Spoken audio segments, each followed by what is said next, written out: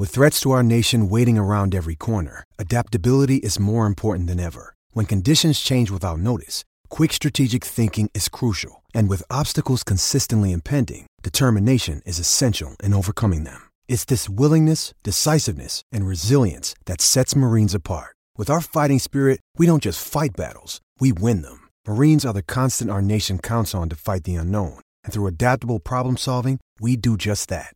Learn more at marines.com. Survivor 46 is here, and so is On Fire, the only official Survivor podcast, and we have a twist this season. The winner of Survivor 45, Dee Valladares, will be joining us every week. We're going behind the scenes of the biggest moments, the how and the why things happen, and the strategy and analysis you can only get from someone like me, a Survivor winner. Listen to On Fire, the official Survivor podcast, wherever you get your podcast. It's only a kick, a jump, a block. It's only a serve. It's only a tackle, a run. It's only for the fans. After all, it's only pressure. You got this. Adidas. Serie A Chronicles is a Media Chronicles production. Hello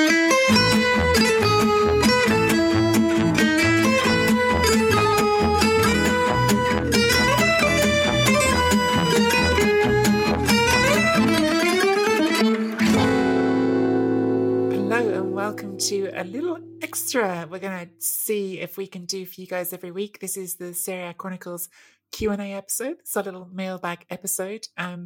Hope this is something you guys want and are interested in. Please, if you do want to let us know your questions, drop us a message on social media. I'm at Nikki Bandini on Twitter. Mina is at Mina Rizuki.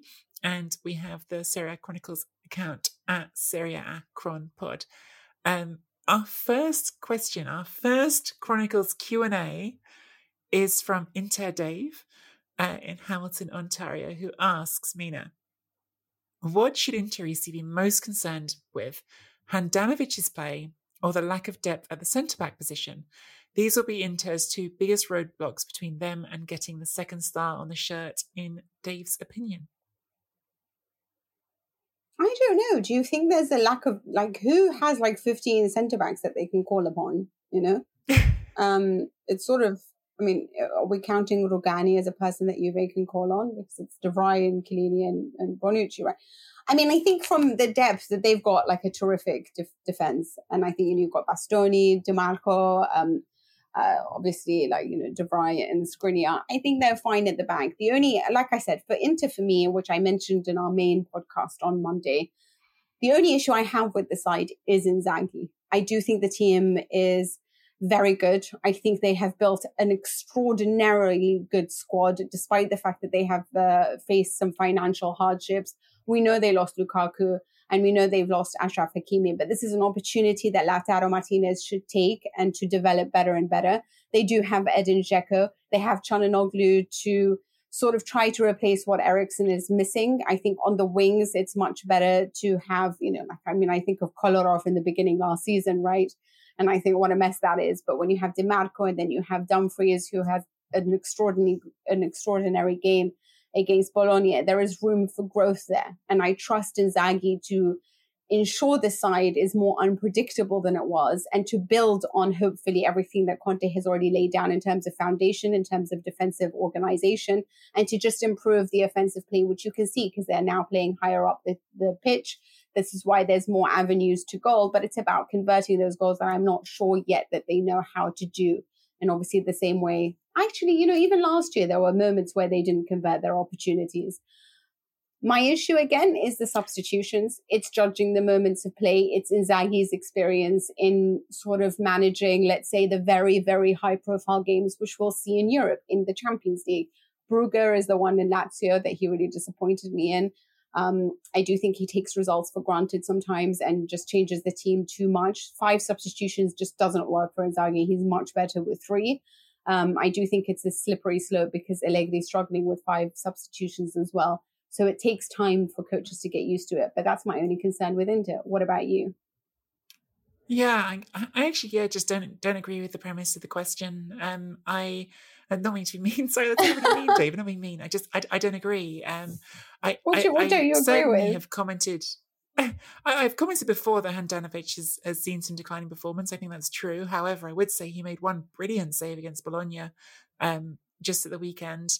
I understand where you're coming from, because yes, you've got that great starting back three of De Vrij, Bastoni, and Skriniar. I think it's funny to think, by the way, how recently Skriniar looked like he was on the way out, because Conte somehow couldn't make that, couldn't see him in the back three until suddenly he did.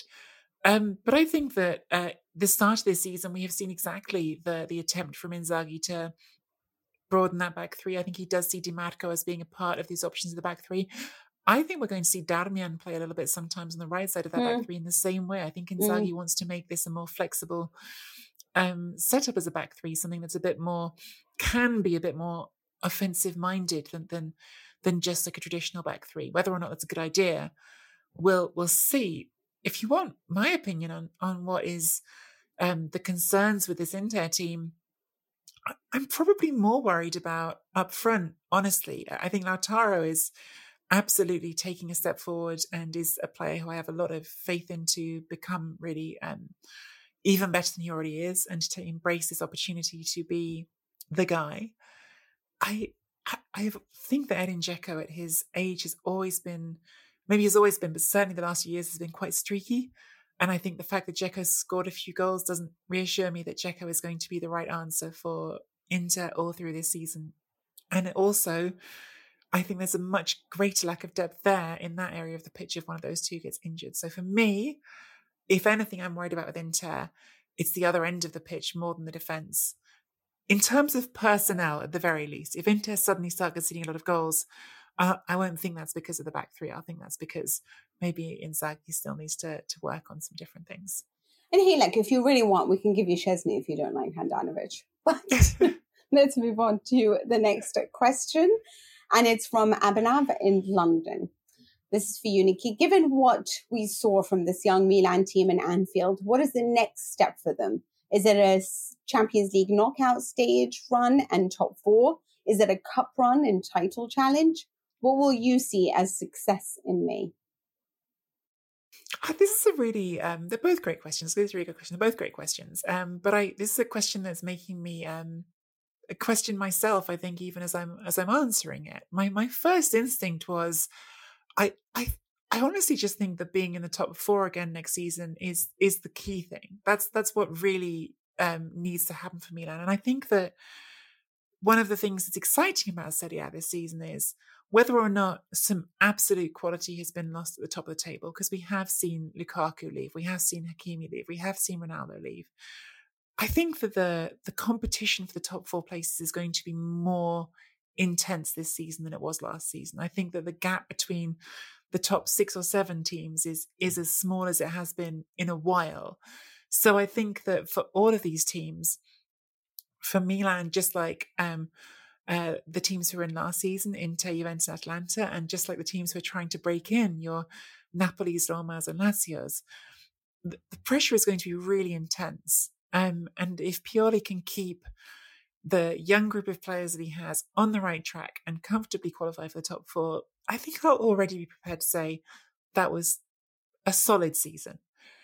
If you want me to say what's like a next step season, like a successful season, like a really like, oh, it's getting excited about a season, well, look, they were second last season. So I suppose the next step is either the push on and really at least are pushing that title conversation to the last couple of weeks, or something significant in the cup. So I think winning a cup domestically and being in the top four would be great. I think winning the Coppa Italia and winning the top four would be great.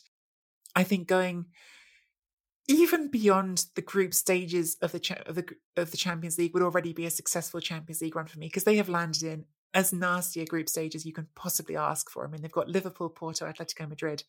If you get out of that, you've already achieved something that lots of teams can't. So I think there's lots of avenues for success in my mind for Pioli at Milan. And if they're literally just fourth, I won't be thinking this was a horrible season. I mean, context, we'll see what the season looks like. I'll have a different perspective come May, because who knows what everyone else would have done. But I think just to sort of make this no longer something that happened for the first time in 7 years, but something that Milan do again, finish in the top 4, that's already quite an important step in the right direction for them as a club. I think you use the right word in terms of context. I find it very hard to judge what a good season is, because, like, let's say you win every match and then you have the second half of the season you lose about, most of them. Then how do you judge that? It's a failure, right? Because you started off so well. Or likewise, the other way around, you started off really poorly. Let's just say Allegri now manages to put 10 matches together of wins, and then objectives change. So for me, when it comes to Milan, I think that what they're building is almost more important, because I think their ceiling is really high. So as long as they continue to add weapons to their arsenal, tactical weapons, technical weapons, better players as we progress, then, I think that they can be a team that once again challenges not just for the title, but challenges in Europe on a real serious level, because what they're building is more important than anything else. And I think they're progressing very, very well. Judging what I think will be a good season, coming out of a group stage in this Champions League is going to be so immensely difficult. And if they manage that, then that's already, hats tipped off, because we've seen how much people have struggled. And, we've been given fairy tale nights out with Atalanta. But we've also seen Inter struggle. So it's huge if they manage to get out of this group. But in terms of what do they do this season, they have a lot, and they have a lot more in terms of continuity than even the likes of Juve and Inter. So I do expect quite a lot from them in that level. And I can say, yes, they're young, but it's not like, really, I just think that when you look around, I can't help but think that they are better positioned than most teams. So I will be disappointed if they only finish 4th. I do think they should be challenging for the title, or at least coming close. Not because, I don't want to put a lot of pressure on this is a young side and we keep repeating that, but it's also a team that has a great management unit behind it, which is not the same that I can say for many other clubs. This is a team that has a great forward line, in the sense that Giroud has already come in, scored 2 goals, has experience, is Zlatan. They do have a great defense. They do have a great midfield. So I should hope for really some excellent performances, or at least ones in which they will only miss out narrowly. So I'm not going to say, yes, top 4 is enough for me in the same way, but again, it can change. Because Roma, I thought, wow, if they even manage 4th, it's amazing. And then they started the season really well, and automatically my objectives for them changed in my head. So I guess, Abhinav, my question is do we change how we look at objectives, and will we change our minds depending on how a team does this season? So, because right now for Roma, making top 4 is really the minimum that I'm expecting for them. And I don't know why, because it's been 4 games and that is so much pressure. But I wonder whether, let's just say Milan start to really struggle with the Champions League and as well as playing in the league, then maybe my objectives for them will change, and I'll say, this is a young squad. Let's just give them a little bit more time, and actually making top 4 would be just amazing for them. So we'll see. I have one other tiny thing which I want for Milan this season, if I'm being honest, which is I you say Coppa Italia. Seeing them play that game. Oh. No. Okay. Seeing them play that game against Liverpool in the Champions League, and seeing the reaction of the fans you saw at Anfield when they went ahead, and you could see there's even a guy crying. I think a thing that became really vivid for me again was Milan in my lifetime was sort of so strongly identified as the European Italian club, right? Like, Juventus get to win all the leagues at home, but Milan would always have stood up and said, yeah, but we win the Champions League. That's what we do. Now, no one's expecting to go in the Champions League. This team's nowhere near that. But I will be sad for them if they don't, in this horrible group, get at least one European win. Yeah. And I think that's almost my bar for them in that group, more than getting out of it, because getting out of it's going to be hard. But I want to see them get that one win over Liverpool or Atletico or Porto as well, and remember what it's like to be Milan. Because I think this group of players, again, first game against Liverpool, 6 members of that team had never played in the Champions League before at all. Start there, win a game, remember how it feels, and who knows, maybe next season there could be something more to build on. God, I feel like we're Milan supporters, but we hope you enjoyed the Serie A Chronicles Q&A. Remember to get your questions in on Twitter. I think it's better to actually tweet our main account, which is Serie A Chron Pod, and handle or deliver all your questions over to our main account, and then we're happy to answer them. To hear our full episodes each week with Nikki Bandini and me, Mina Rizuki, be sure to subscribe to Serie A Chronicles on the Acast app, Apple Podcasts, Spotify, or wherever you get your podcasts. And please give us a rating and a review on Apple Podcasts. You can also follow Serie A Chronicles on Twitter, Instagram, Facebook, and YouTube, and consider supporting the show at serieachronicles.com/supporter. Ciao for now.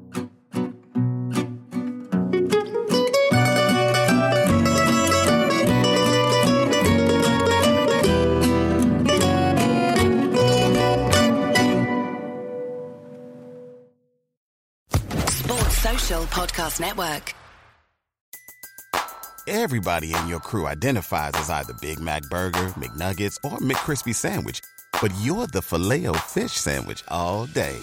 That crispy fish, that savory tartar sauce, that melty cheese, that pillowy bun. Yeah, you get it. Every time. And if you love the Filet-O-Fish, right now you can catch 2 of the classics you love for just $6. Limited time only. Price and participation may vary. Cannot be combined with any other offer. Single item at regular price. Ba-da-ba-ba-ba.